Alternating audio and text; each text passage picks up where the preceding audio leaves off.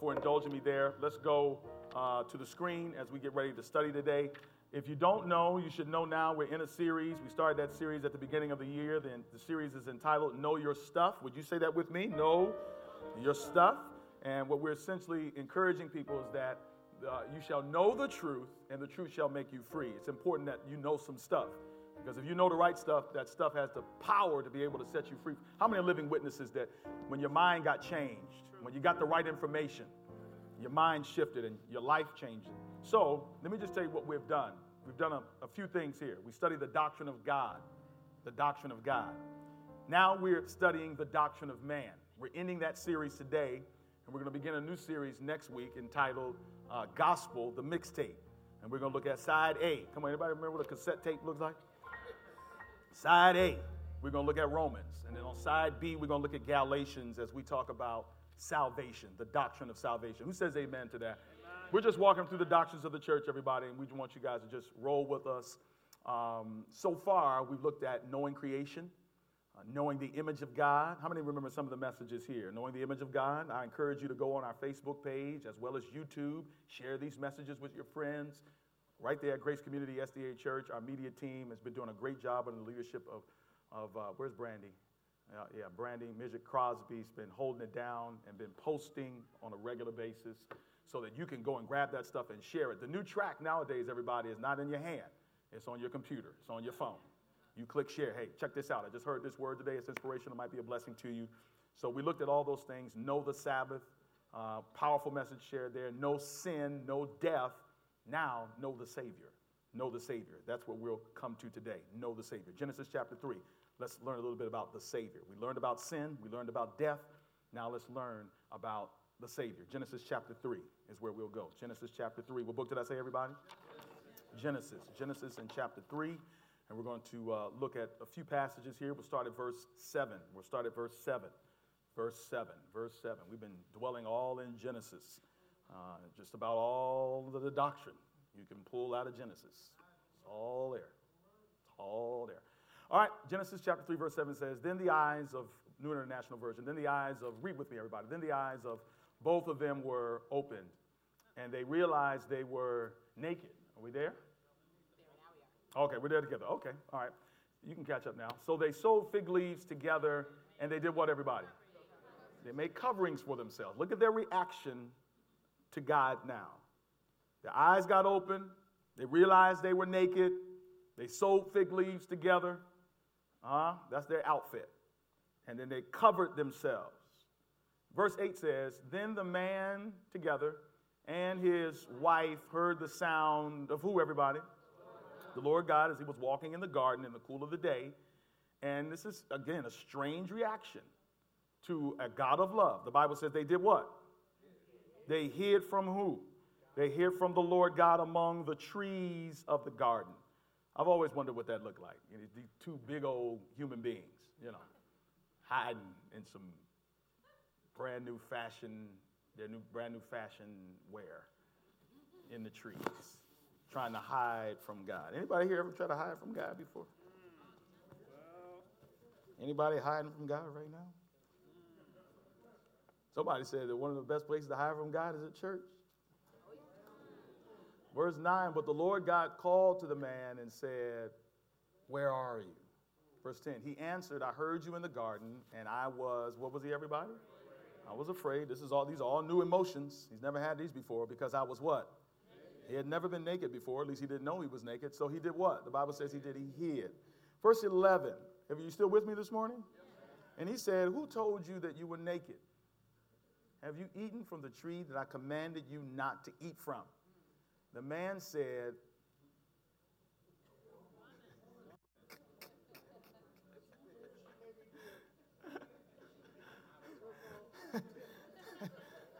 It doesn't matter how many times I read this, man. This is just so funny. The man said, come on, brother, say it. Come on. The woman you put here with me. Say it with your chest. She gave me some fruit from the tree, and I ate it. Now, the truth is, he's really not blaming the woman. He's blaming God. He said, the woman you put here. This would have never happened if you would have brought her along. It wasn't about her. He was blaming God low-key, right? Verse 13, then the Lord God said to the woman, what is this you have done? The woman said, the serpent deceived me. And I what? Verse 14, so the Lord God said to the serpent, because you have done this, cursed are you above all the livestock and the wild animals. You will crawl on your belly, and you will eat dust all the days of your life. Y'all hear? And we talked about that a few weeks ago. The Bible cursed the serpent to his belly. And if you're a thinking person, it kind of lets you know that he always wasn't on his belly. And he had wings. He flew. He wasn't like he is now. Verse 15. And here's where we want to lean our attention today. And I will put enmity between you and the woman. Who's he talking to? He's talking to the serpent. It's important. I'll put enmity between you and the woman, between your offspring and hers. He will crush your head, and you will strike his feet. Verse 16. To the woman he said, I will make your pains in childbearing very severe. True. Amen. With painful labor. I don't know. Y'all tell me. Is it still painful? Has anything changed with technology? Still painful. I got a witness in here somewhere. With painful labor, you will give birth to children. Your desire will be for, I don't even know, is it more painful to have them or more painful to raise them? Your desire will be for your husband, and he will rule over you. Verse 17, to Adam he said, because you listened to your wife and ate the fruit from the tree about which I commanded you, you must not eat. Cursed is the ground because of you. Through painful toil, you will eat food from it all the days of your life. Verse 18, it will produce thorns and thistles for you. Life's going to be hard for you, brother. That's what he's saying. Life's going to be hard for a brother.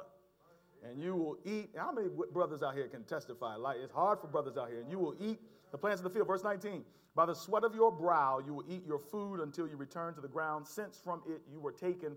For dust you are, and to dust you will return. Verse 20, Adam named his wife Eve because she would become the mother of all living. Now that's interesting right there. Verse 21, the Lord God made garments of skin for Adam and his wife and clothed them. All right, the title of our message today is How to Kill a Snake. How to Kill a Snake.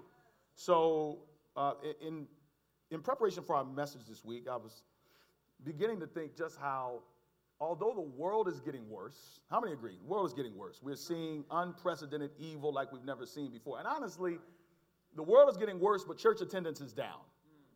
According to all studies, look around you. You're right, yeah, we don't got to need a little study, just look around. People are opting for a reduced form of church by watching devices or staying at home. People just don't feel like church is like necessary for their spiritual growth. That's just the honest truth. People just don't feel it's necessary. If they did, they would be here. But for whatever the reason, as the world is getting worse, church participation is in decline. And I think we need to look and carefully consider that. We're going to talk about that more down the road.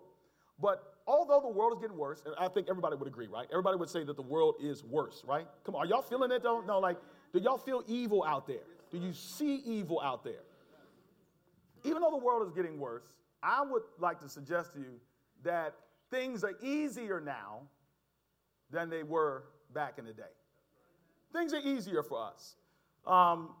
Case in point, slavery and Jim Crow. Now, don't get me wrong. Racism is still alive. Who says amen to that, right? Black people are still, in many cases, treated as second-class citizens. But we have to admit that there has been a lot of advancement, that there has been a lot of promotion. It ain't the same. There are other forms of it taking place. My mom just did a tour of the civil rights. She did a civil rights tour in the South. She lives in Atlanta now, so she did a civil rights tour, went to Selma, Montgomery. She went to Montgomery and visited this new lynching museum. Amazing. She said just immediately, as soon as you get there, you feel death, just eerie, brings emotions out of you can believe. And just, not millions, but thousands of individuals were hung. You literally, as a black person living in the South, you could walk down the street and see a black person hanging from a tree. Right? Well, let's just say we got new trees now. It's overdoses or it's mass incarceration. But the way we're getting by now is a little easier. Let me tell you why it's easier. It's easier because we're benefiting from the struggle of those that have gone before us. That's right. We got to do this. Look, and I know it's real easy for us as a generation to be very critical on the older generation. You know, millennials are tough on Gen Xers and real tough on boomers. And boomers are tough on their parents. But let me just say this right now. Like, there are some folks, yeah, they're dysfunctional. Yeah, they got issues. You do too. But they paid some prices that made stuff a whole lot easier for you. Come on, say amen. We got to give them theirs. Okay. I said we need to give them theirs. We got to give them theirs. Things are a lot easier now than they were back then. And I'm just going to give you some very trite examples. For example, how many of you are grandparents in here? How many of you are grandparents? Grandparents, right? Your children will tell you that things are a lot easier now. Yeah, the way you treat your grandchildren is a little different than the way you treated your own children. Okay, y'all want to play games with me in here today. Listen, man, I don't know what it is, but my mother, man, it's the way she whooped us. Sometimes we wondered if she loved us. For stuff, man, that was not even on the same level of things that I've seen from my own children, from some of her grandchildren. But there's just a mellowedness. There's a mellowed nature about grandparents after they done raised you that they just don't treat their grandchildren the same way. Matter of fact, they will chastise you for you being hard on them. Say amen or say ouch in here. Some of y'all turned into the Hulk when y'all were disciplining y'all's kids back in the day. And now that y'all got grandchildren now, it's just, it's all right. Or maybe you've had this experience where you're the oldest child, but the youngest child doesn't catch it the way that you caught it, right? So what you did is you helped out the next generation because you mellowed them out. The reason why y'all grandparents don't got that fight left in you is because them kids took it out of you. You don't have anything left. They've made it easier for their own children. Do you follow what I'm saying? Things are easier now. People ain't getting whooped like they used to. I mean, there's abuse, don't get me wrong, but it's easier now than it was back then. I'm going to give you another example. Another example how I know things are easier now is because, photography has changed. Anybody that knows anything about photography will know. I know because I forgot to bring it, but my father-in-law still has negatives in the closet. Negatives. You don't even know what that is. If you're a millennial, you think negative is an attitude. I'm not talking about those. I'm talking about the things where pictures came from. Huh? And listen, film, right? What do you call those other things? The little roll, 35 millimeter, right? You load that bad boy in the camera, right? If this is just to get a picture, you just want a picture. Stuff that right now takes a millisecond, right? You got to go through all this. You take the picture. You can't see the picture right away. No. You got to go on to Walgreens or CVS or Rite Aid, and then you got to wait a week for them to be developed. And they go through the process that you know nothing of, 9 chemical stages in a dark room, right? Listen, man, things are easier now. Y'all mad because y'all don't got a lot of followers. We was mad because after we took those photos to be developed, they came back and they was blurry.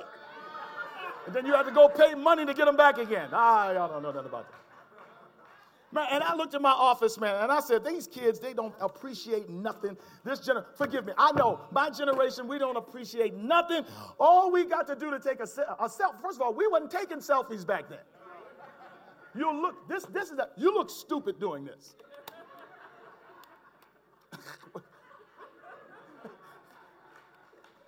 I mean, now you can just snap. Some of us snap thousands. Most of the pictures we got in our phone are pictures of us. And you don't even think about what happened for the picture to even come out. You can filter it, all that stuff. You take it for granted. People went through some stuff just to get this. When this thing spat out, like you took this thing spat out, you shaking it like this. Waiting for that thing, and about a few minutes later, man, what's all this dust in here, man? This is really old. I found this in the old Glenville, like in the basement somewhere. I don't know what they use this for. But look, I mean, and then this is what you had. If you lost this, you didn't have it no more. Nowadays, you can change 20 phones, and you still keep all your data if you put it on the cloud, right? And things are easier now. Oh, now, my number one thing, though.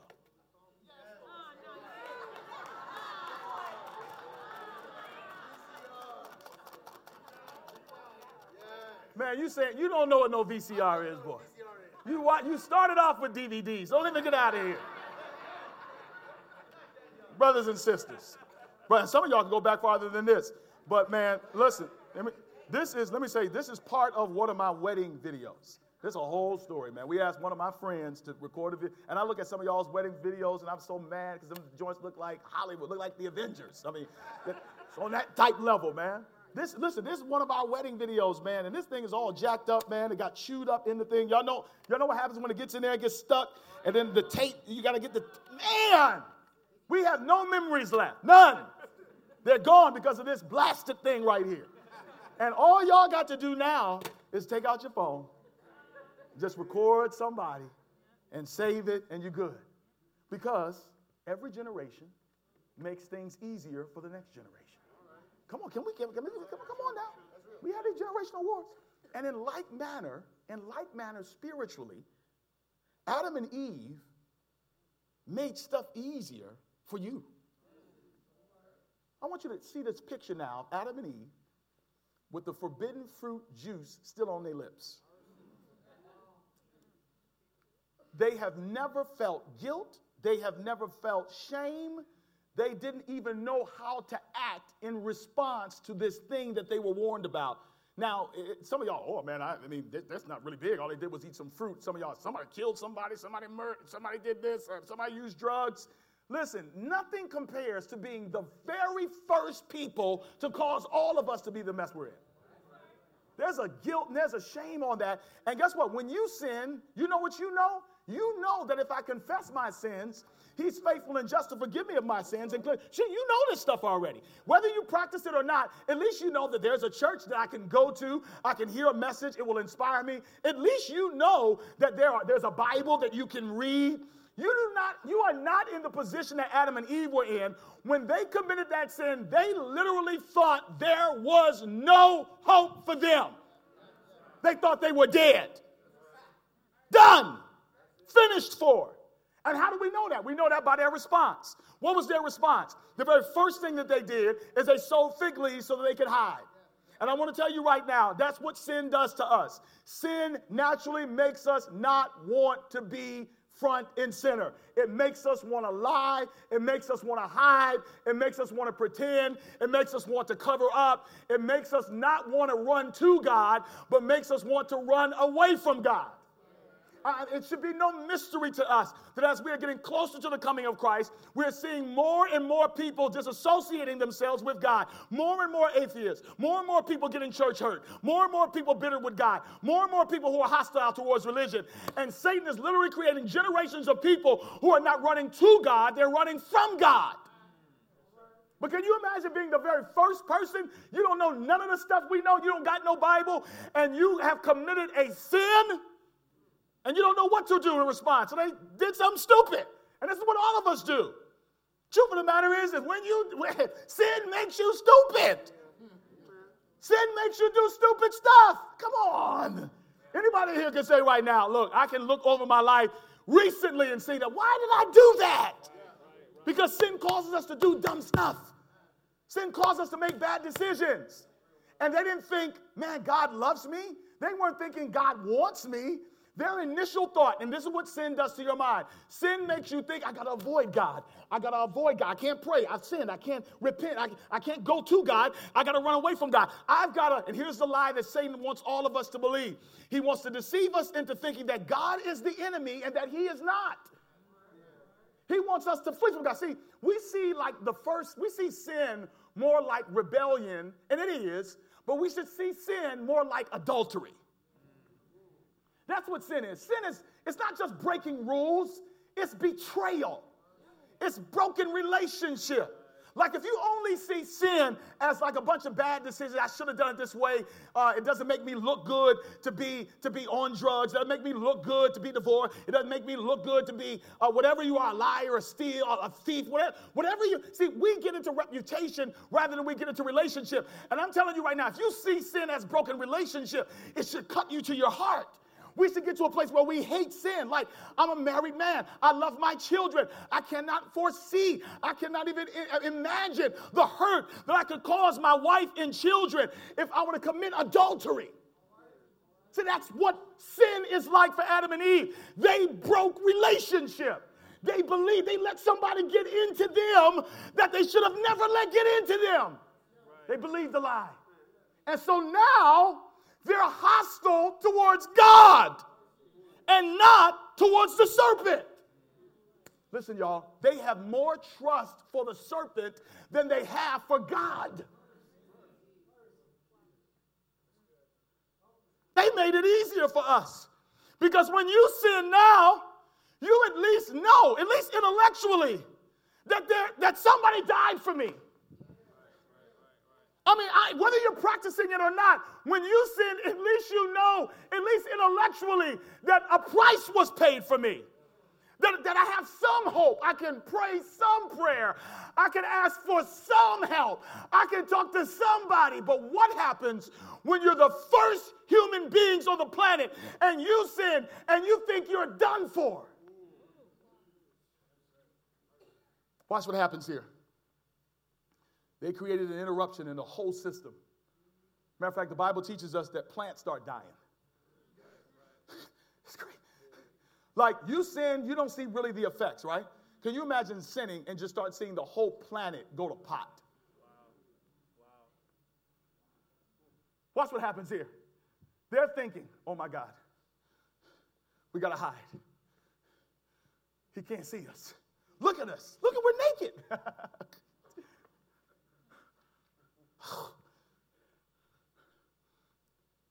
No thought of,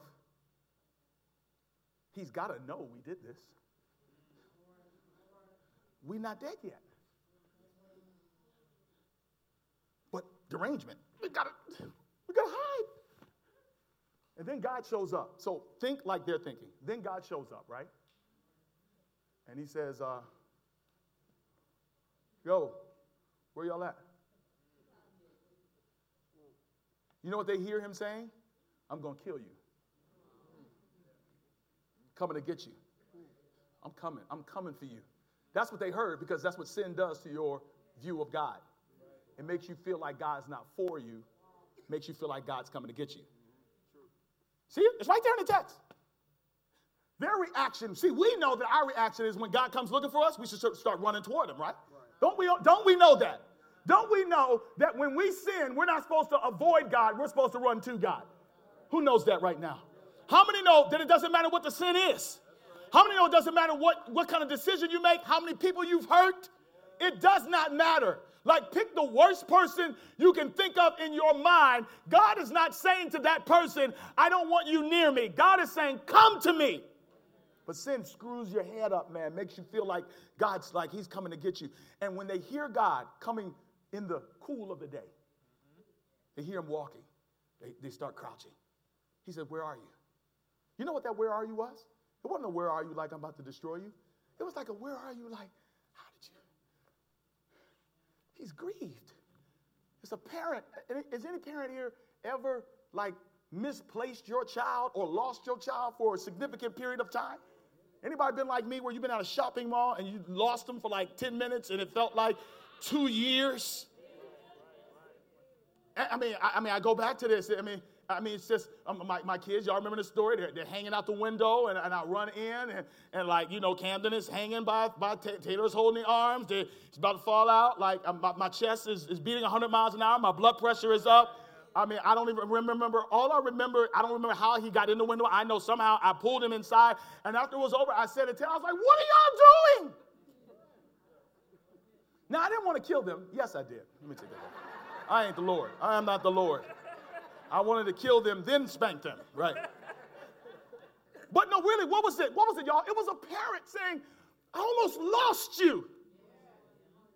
This is a parent whose heart, you're going to feel, this is how God feels about us when we've made mistakes. He's not like, I'm coming, I'm sick of you, I'm tired of your mess, I'm sick of your inconsistency, I'm tired of your unfaithfulness, I'm tired of you messing up, I'm tired of you doing this, I'm tired. God does not have that in him. His heart is broken. Even when the flood came, he said he repented the Lord. In other words, it gives a picture of grief of a parent who is grieving over the death of a child. Somebody in here has lost a child of their own before, and you know what I'm talking about. It doesn't matter how you lost that child. When you lose, there's nothing like losing a child. God's heart is broken. He's like, where are you? I didn't want this to happen to you. I had more for you. I wanted to protect you, but I'm not going to force your will. Why didn't you call on me? Like it's love coming chasing them, right? Right. So here's what we should have expected, right? This kind of befuddled me. I'm thinking like after that, and this is what they're thinking. Adam and Eve, we're in their mindset, right? We really screwed up. We really messed up bad, right? God starts asking questions. Like, what? And what they start doing, y'all? Blaming. That's the other thing sin makes you do. Sin makes you avoid responsibility. There's very few of us in here who, if we're called out about something we're doing wrong, we take ownership. It's not natural to do that. If you're a sinner, the natural reaction when somebody calls you out on something is to get defensive. Get defensive. No, what are you talking about? It wasn't me. No, I didn't do it. What are you talking about? But I just saw you. No, it don't matter. I don't care what you're talking about. And especially depending on who it is. Like sin makes us run, hide, and it makes us avoid responsibility. All of us in here. That's essentially what self-righteousness is. Self-righteousness is pretending and avoiding responsibility. It gives you the mindset that everybody else has got a problem except me. Wow. That's what sin does. It makes you self-righteous. And so God's coming like, no, y'all, you broke relationship here. Now, here's the mind-blowing thing. So I'm like, okay. He says to them, who told you were naked? Adam says, the woman you gave me. Wow.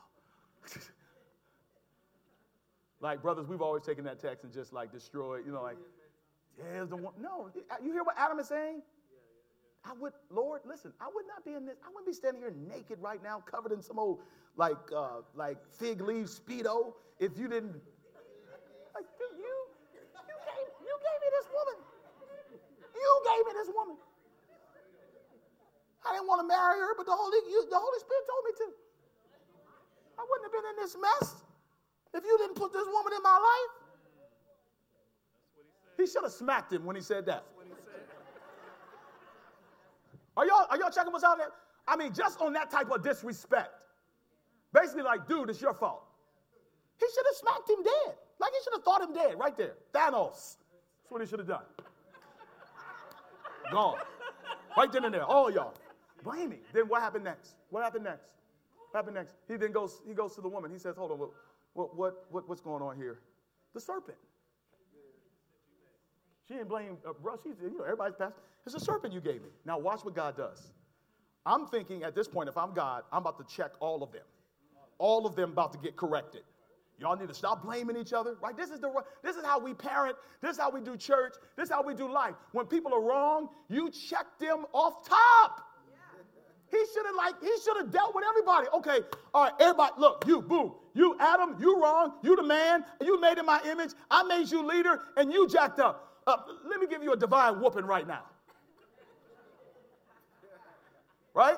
Then go to Eve, like Eve, yo, why did you do this? And then no, he didn't. Look what he does. This thing blew my mind. I want y'all to see what God does here. I want you to go to Genesis chapter 3, verse 15. Very quickly. I just want you to see what happens here. This blew my mind. Unbelievable. I saw this. I was like, man, how can we ever like not want to love the Lord? Like he loves us so much. Can somebody just lift their hands right now? If you know that God just loves you like crazy and he's always surprising you with how he responds to your stupidity.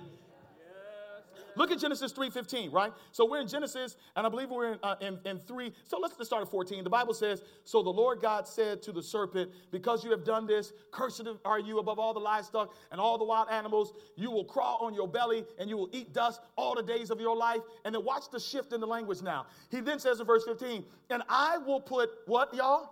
I'll put enmity between you and the woman, between your offspring and hers. And the Bible says he will crush your head and you will strike his heel. So the only person that God addresses after this foolishness is the enemy. Like, y'all seeing grace already?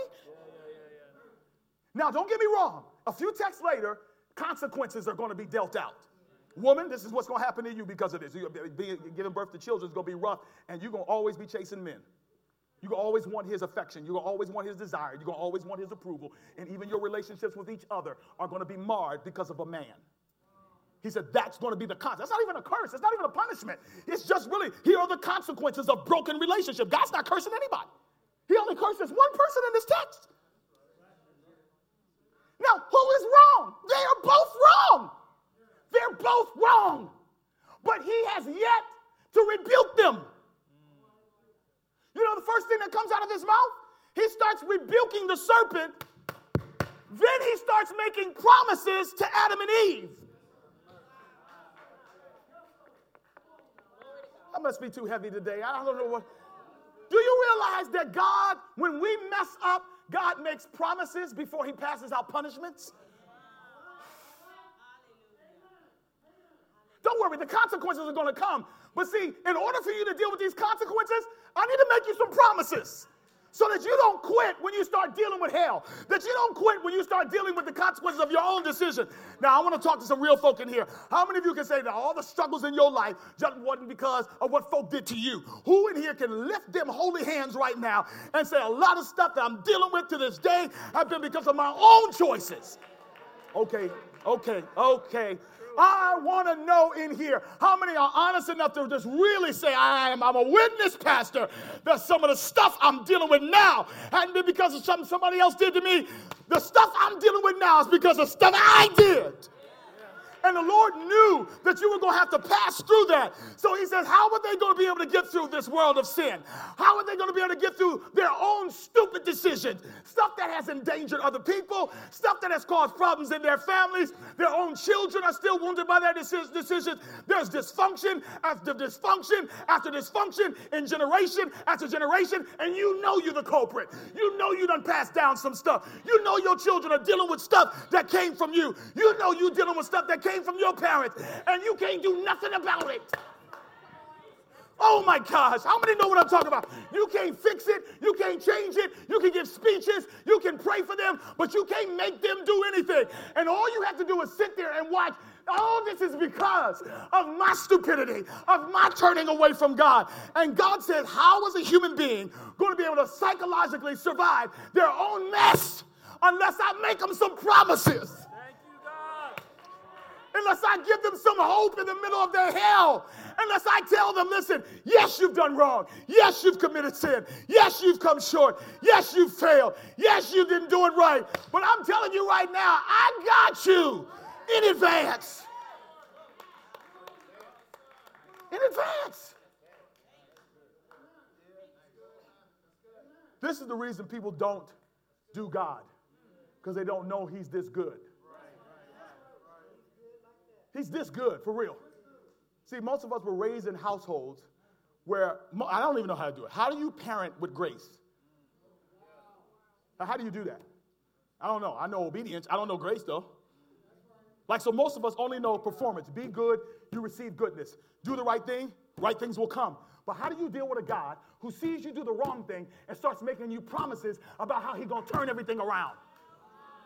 How do you deal with a God that looks at the hell you just created, Adam and Eve, not just for yourself, but for the whole world, generations upon generations upon generations upon generations are going to have to deal. Listen, every molestation, every rape, every drug addict, anything you can think of, every abuse that a child has experienced started with Adam and Eve. And do you know how long Adam lived? Does anybody know?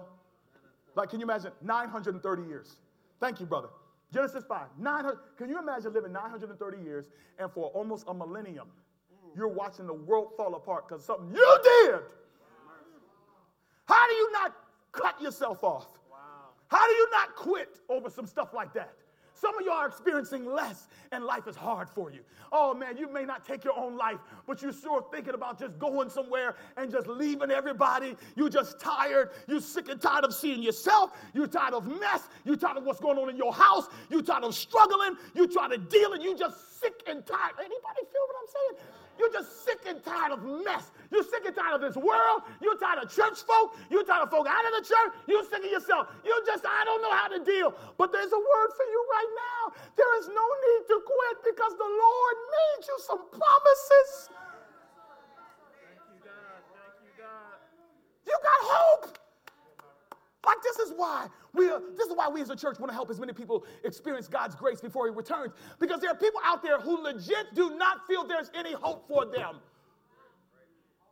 And they don't even know God made them promises before they did stupid stuff. You know what he says to them? 3 things real quick. 3 promises he makes. First thing, now by the way, this is for the churchy folk. He makes promises and starts prophesying simultaneously. Because look, when God makes a promise, it's a prophecy.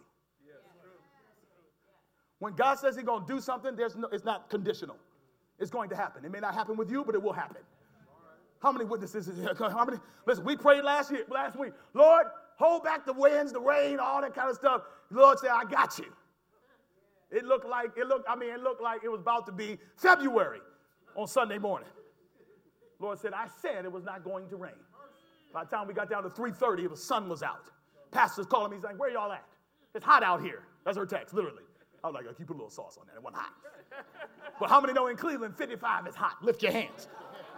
Come on, bring out the bikini. Come on, the shorts. Let's go. We about to sunbathe. It's 55. Turn up, right? Lord says, listen, when God says he's going to do something, I need somebody to receive this right now. Listen, this is why you got to be in your word. When the Lord when the Lord makes promises, these promises not for Abraham, Isaac, Jacob, and their children. Yeah, you are their children. These promises are for you. Well, one of the things that will shift your prayer life is when your prayer life is starting to be based on the word of God. Listen, I don't know what to pray. Open the Bible. Dion, what did I tell you? Go to Psalms 37 and just start reading what God said. If you commit your way to the Lord, he will give you the desires of your heart. Read the word. He that dwelleth in the secret place of the Most High God shall abide under the shadow. I claim your word, God. Many of you are trying to fix your own situation. You are breaking God's commandments. You are doing things that are in compromise simply because you will not trust his promises. I have discovered that when God decides to do something in your life and he makes a promise, if you wait on him, he will do exceedingly, abundantly. Come on, talk to me, y'all. How many can say he does it well every time? He doesn't make a mistake. He doesn't jack it up. He knows what he's doing. 3 things. First thing he promised was, he says, I will put enmity. Woo! Thank you, Jesus. The word enmity, brothers and sisters, comes from the word enemy. It means resistance. It means uncomfortable. Now I studied on this. Y'all got to give me your ears. Work with me, Raw. Work with me, man. He said, no, watch this. He says, here's a promise, I'm going to put enmity. Now you're asking yourself, how do you defeat the devil with that? What kind of strategy is that? You're going to put enmity? Listen now, you know what enmity is? I said before, it's hostility, it's resistance, it's just this feeling of uncomfortable. Matter of fact, the Hebrew word gives the picture of somebody who is in fight or flight mode. Their adrenaline is moving. The word literally means to huff and to puff. It's the equivalent of when you see a snake slithering. And you're not Andre Fowler, who just likes snakes for no reason. Like, raise your hand, Andre. I don't know where you are. I mean, this guy loves snakes. Pray for him, right? Listen, but the average person, if they see a boa constrictor coming their way, something will be triggered inside of them that God put inside of them saying, it's time to run. It's time to defend. The brain will get into motion. Adrenaline will increase. Even if you have ailing bodies, the adrenaline God gives is so dope that it is literally dope, right? But it's like God dope, right? So when God gives you the adrenaline, listen, you can walk, you can move real fast back in the day, but adrenaline will have a person with a cane. Drop the cane. Come on, say it. Have you seen it? Have anybody seen a dog chase somebody and they was with a cane and the adrenaline kicked in, the cane went out the way and they start running like Usain Bolt? God puts that inside of us. And so hostility, enmity is that. That's what it is. Because watch this now. If God didn't put supernaturally hostility in us towards Satan, then we would see Satan as our friend versus our foe. Okay, stay here, please. Please listen. Listen. Before God said, here's my strategy. This is how I'm going to help you. This is how I'm going to help you deal with this mess you in. I'm going to put something inside you that's just going to make you uncomfortable with the devil. Now, that don't mean you ain't going to sin. That ain't going to mean you ain't going to even chill with the devil. But when you chilling with him, you're going to at least know it's him. Come on, work with me now, y'all. Before God put that in them, they didn't have it. God says, how can I save them without taking away their free choice? The only thing that I'm able to do is I'm able to at least, I'm not breaking the rules, I'm not cheating Satan, I'm at least going to put something inside of them, Sean, that at least sends a signal that they are doing the wrong thing. That this is wrong. It doesn't matter whether a person has been to church or not. It doesn't matter it doesn't matter if they're Christian, it doesn't matter what their belief system is. Everybody on the planet knows right from wrong. That's because God put enmity in us. Hallelujah. Is there anybody glad at least to know, yeah, I done some stuff. I done chill with the devil. I done lived with him. I done been places with him, but at least I knew it was him.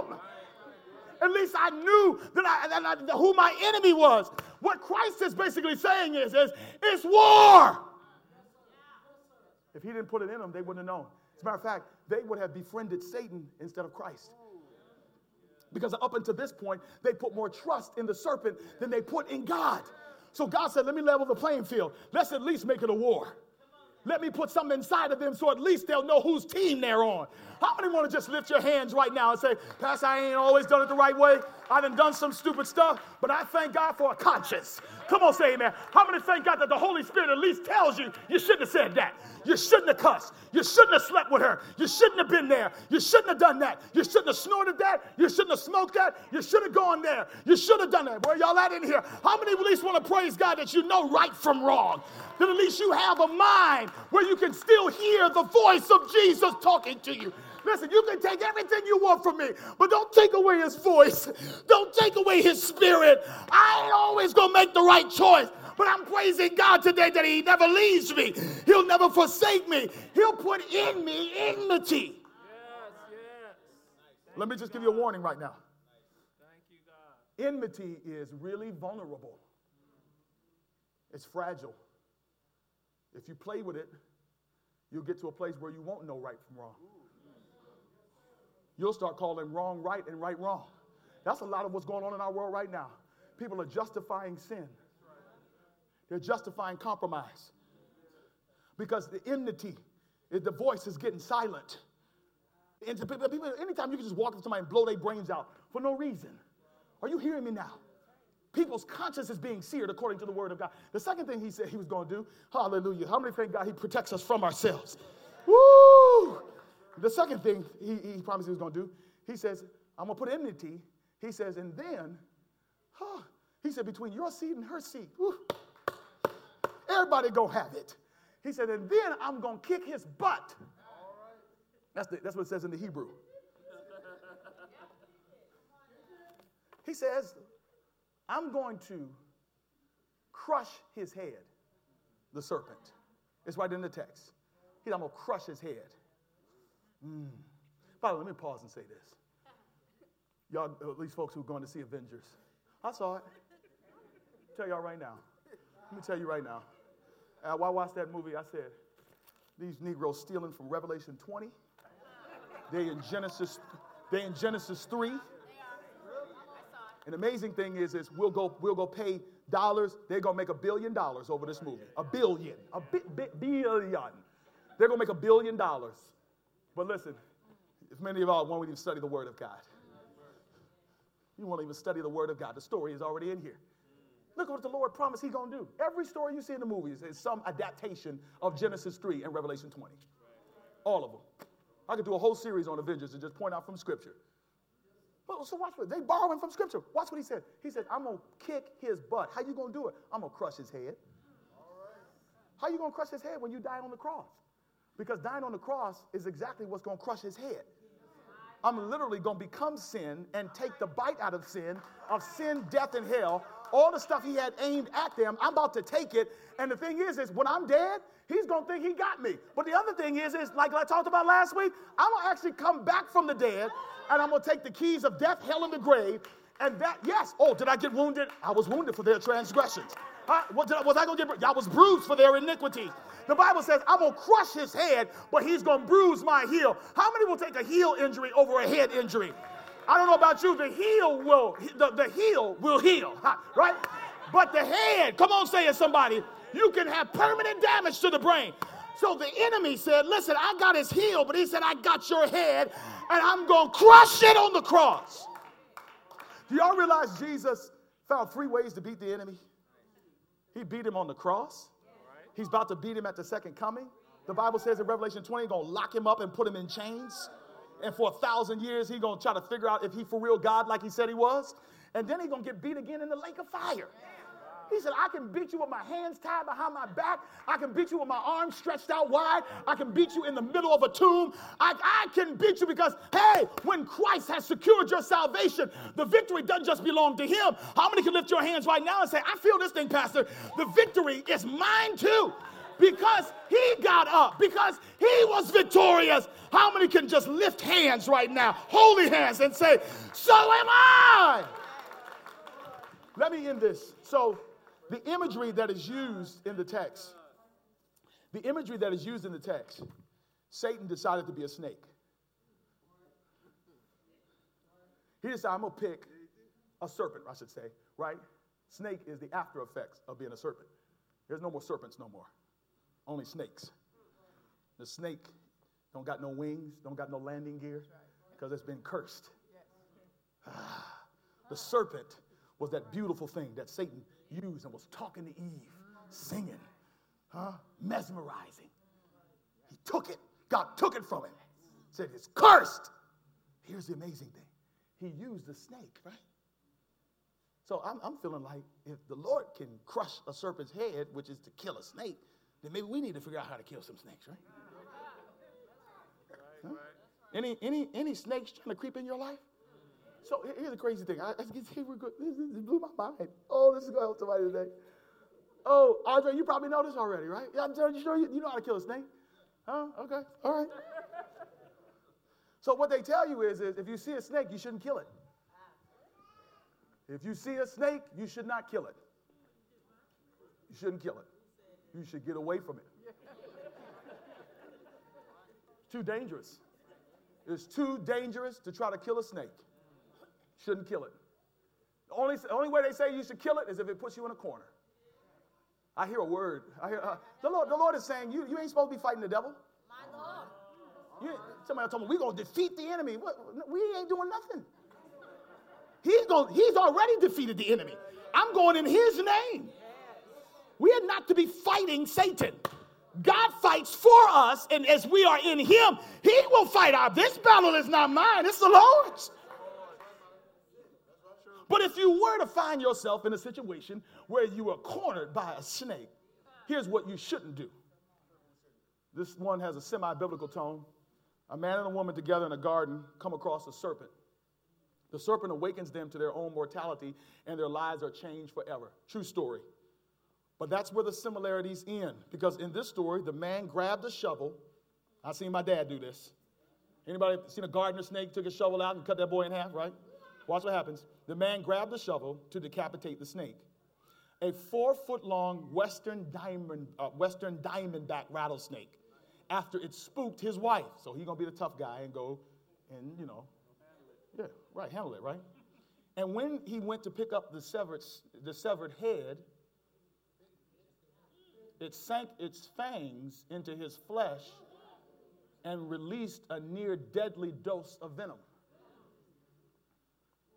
His wife, who happens to be a nurse, told the news when she shared her story that she jumped into professional mode after her husband Jeremy was bitten.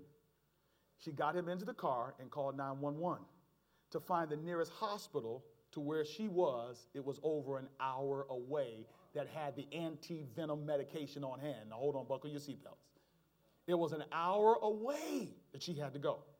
About 2 miles into her drive, her husband began to have seizures, lost his vision, and unknown to them began bleeding internally.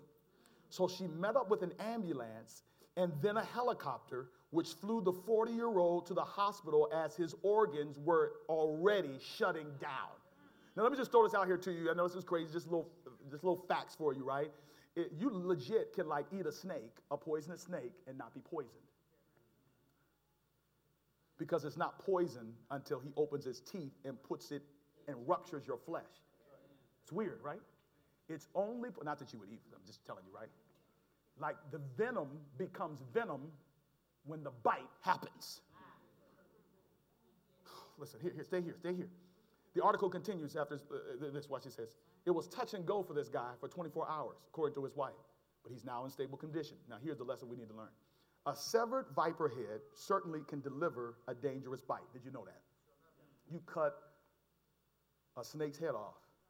And there are some who have said that they have seen mummified snakes. No doubt. Google it. Mummified snakes. Years gone by. Because their metabolism is much slower than ours, the blood vessels still are at work, and there is a reflex in them that if you touch the teeth, it's going to bite you. If you touch the head, it will still bite you. On record, there are at least verified records of 12-hour cases, 90-minute cases. Crazy thing, there's a guy in China, they eat some interesting delicacies over there. So he was making this real like delicacy. It was like cobra, right? So he cuts the head off. True story. I just don't have time to read it, right? He cuts the head as he's preparing the head of the cobra. The cobra that has been dead now, head severed for 20 minutes, latches onto him and kills him.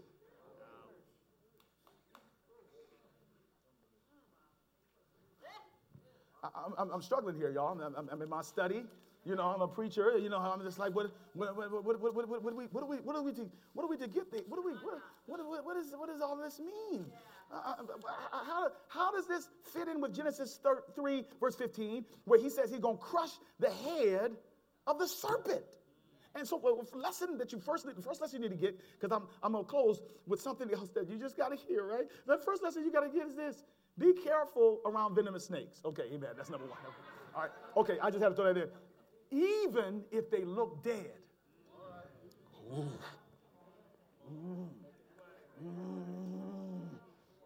Thank you, Holy Ghost, for National Geographic. See, some of us still playing around with various sins because we think that they are dead to us. But the word is, yeah, they might be dead, but they can still bite. The enemy is defeated. He's defeated. The Bible tells us in Revelation, I don't have time to read it, but the Bible says in Revelation at the cross that Satan's death blow was secured. He's done right now as we're getting our butts kicked by the devil. How many of y'all getting your butts kicked by him? How many? Is he messing in your family? Is he bothering you in your mind, your heart? Like, guess what? Yeah, but he's doing all that with a head cut off. Because a severed head can still bite. Can still bite. Listen, the word for you today is like, submit yourselves, therefore, to God. Resist the devil, and he will flee. Draw nigh to God, and he will draw nigh to you. You don't cut his head off and go grab the head. You don't even try to cut it. You get out of it. The Bible says flee, resist, move away. Don't even be around evil. Don't compromise with it. You know that man is not a godly man. The word of the Lord is, leave him. You know that sister is leading you to hell. Leave her. Because they'll bite you. And when they bite you, they can kill you. Don't play with sin.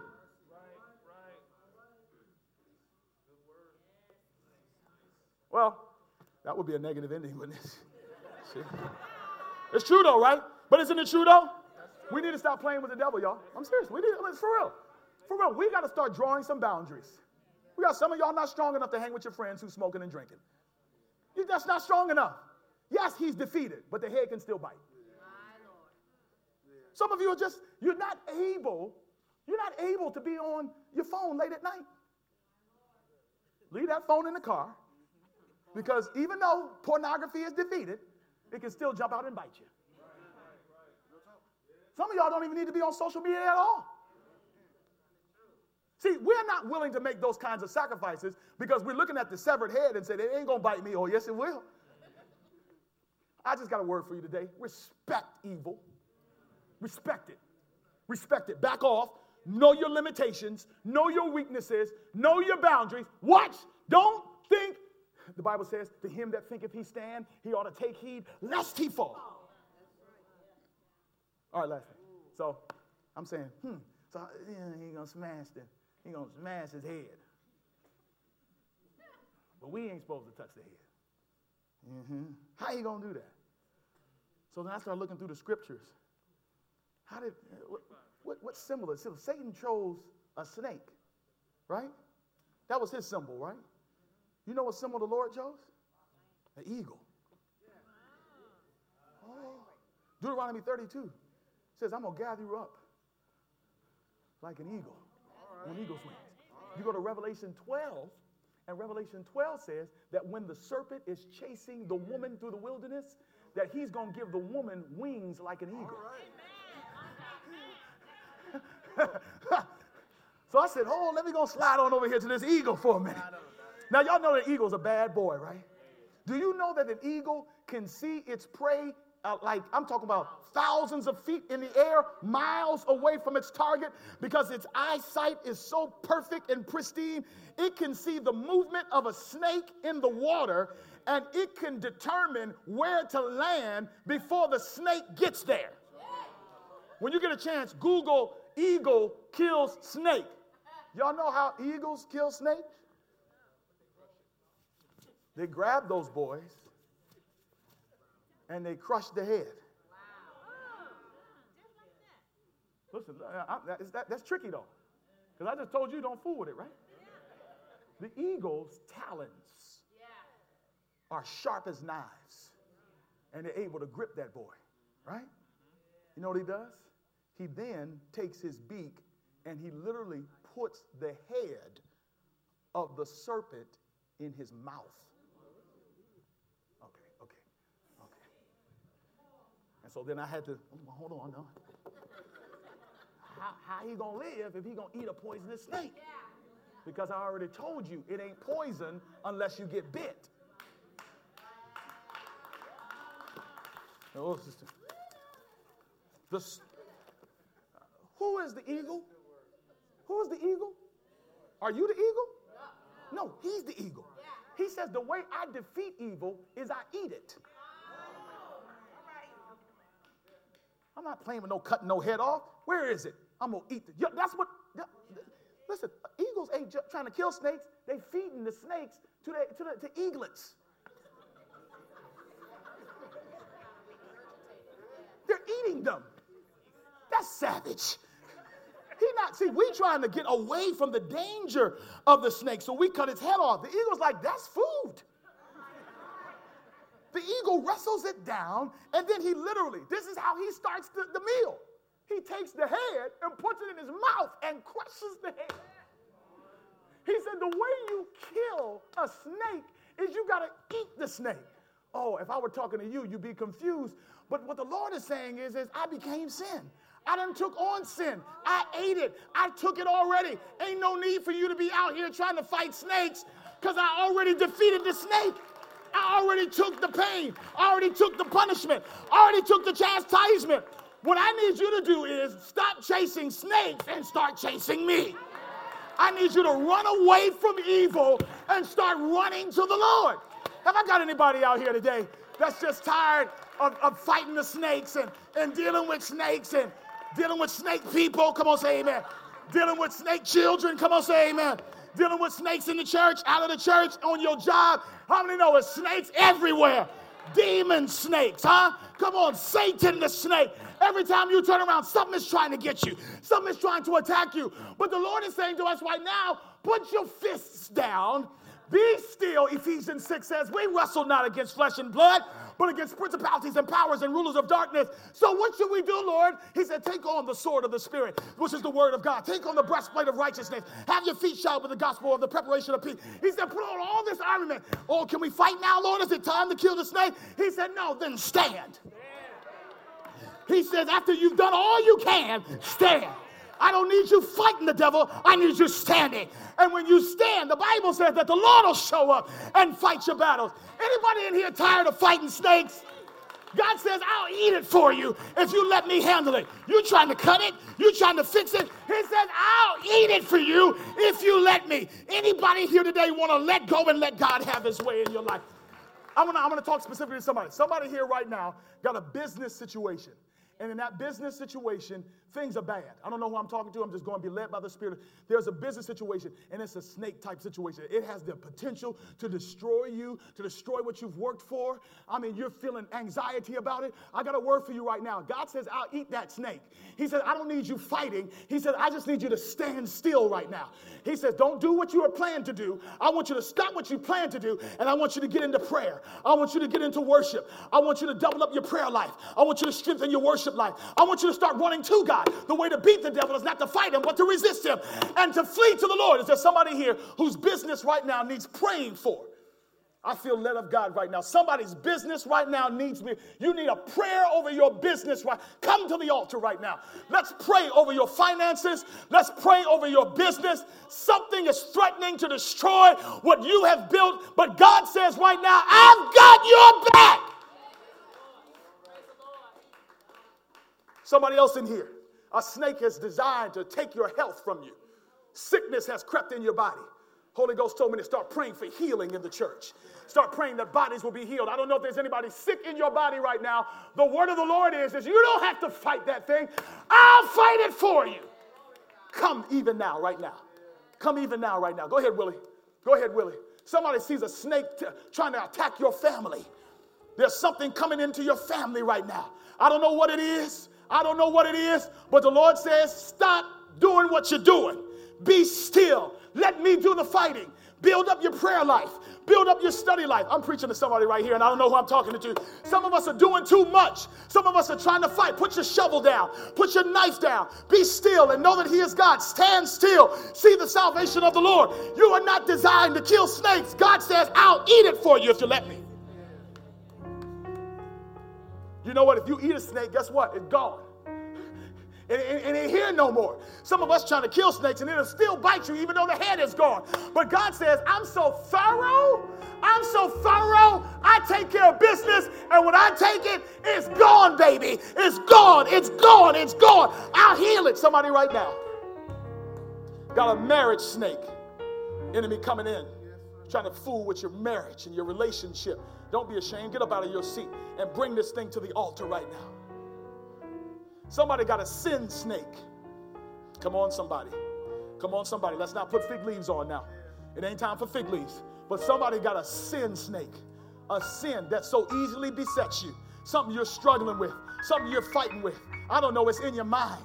I don't know. It's in your hands. I don't know. It's in your feet. I don't know what it is. It could be addictive in nature. I'm not sure what the sin is. It might be separating you from your destiny. It might be preventing you from a closer walk with the Lord. It might be ruining relationships. I don't know what it is. But the word of the Lord is right now, God says, I'll become sin. I'll eat that sin right now. My blood is sufficient. I'll cover you. Bring your stuff to me. Resist the devil and he will flee. Draw nigh to God and he will draw nigh to you. Anybody need to come out of their seat right now? If you got a sin snake you're struggling with and you need to bring that sin to the altar and say, God, take it from me. If I'm talking to you right now, oh, come right now. Don't hinder yourself. Don't hinder others. Get up out of your seat if you're struggling with a sin problem right now. Something that you're fighting that nobody's business, but you're fighting it. God says, I got that serpent. I'll kill it. Anybody else?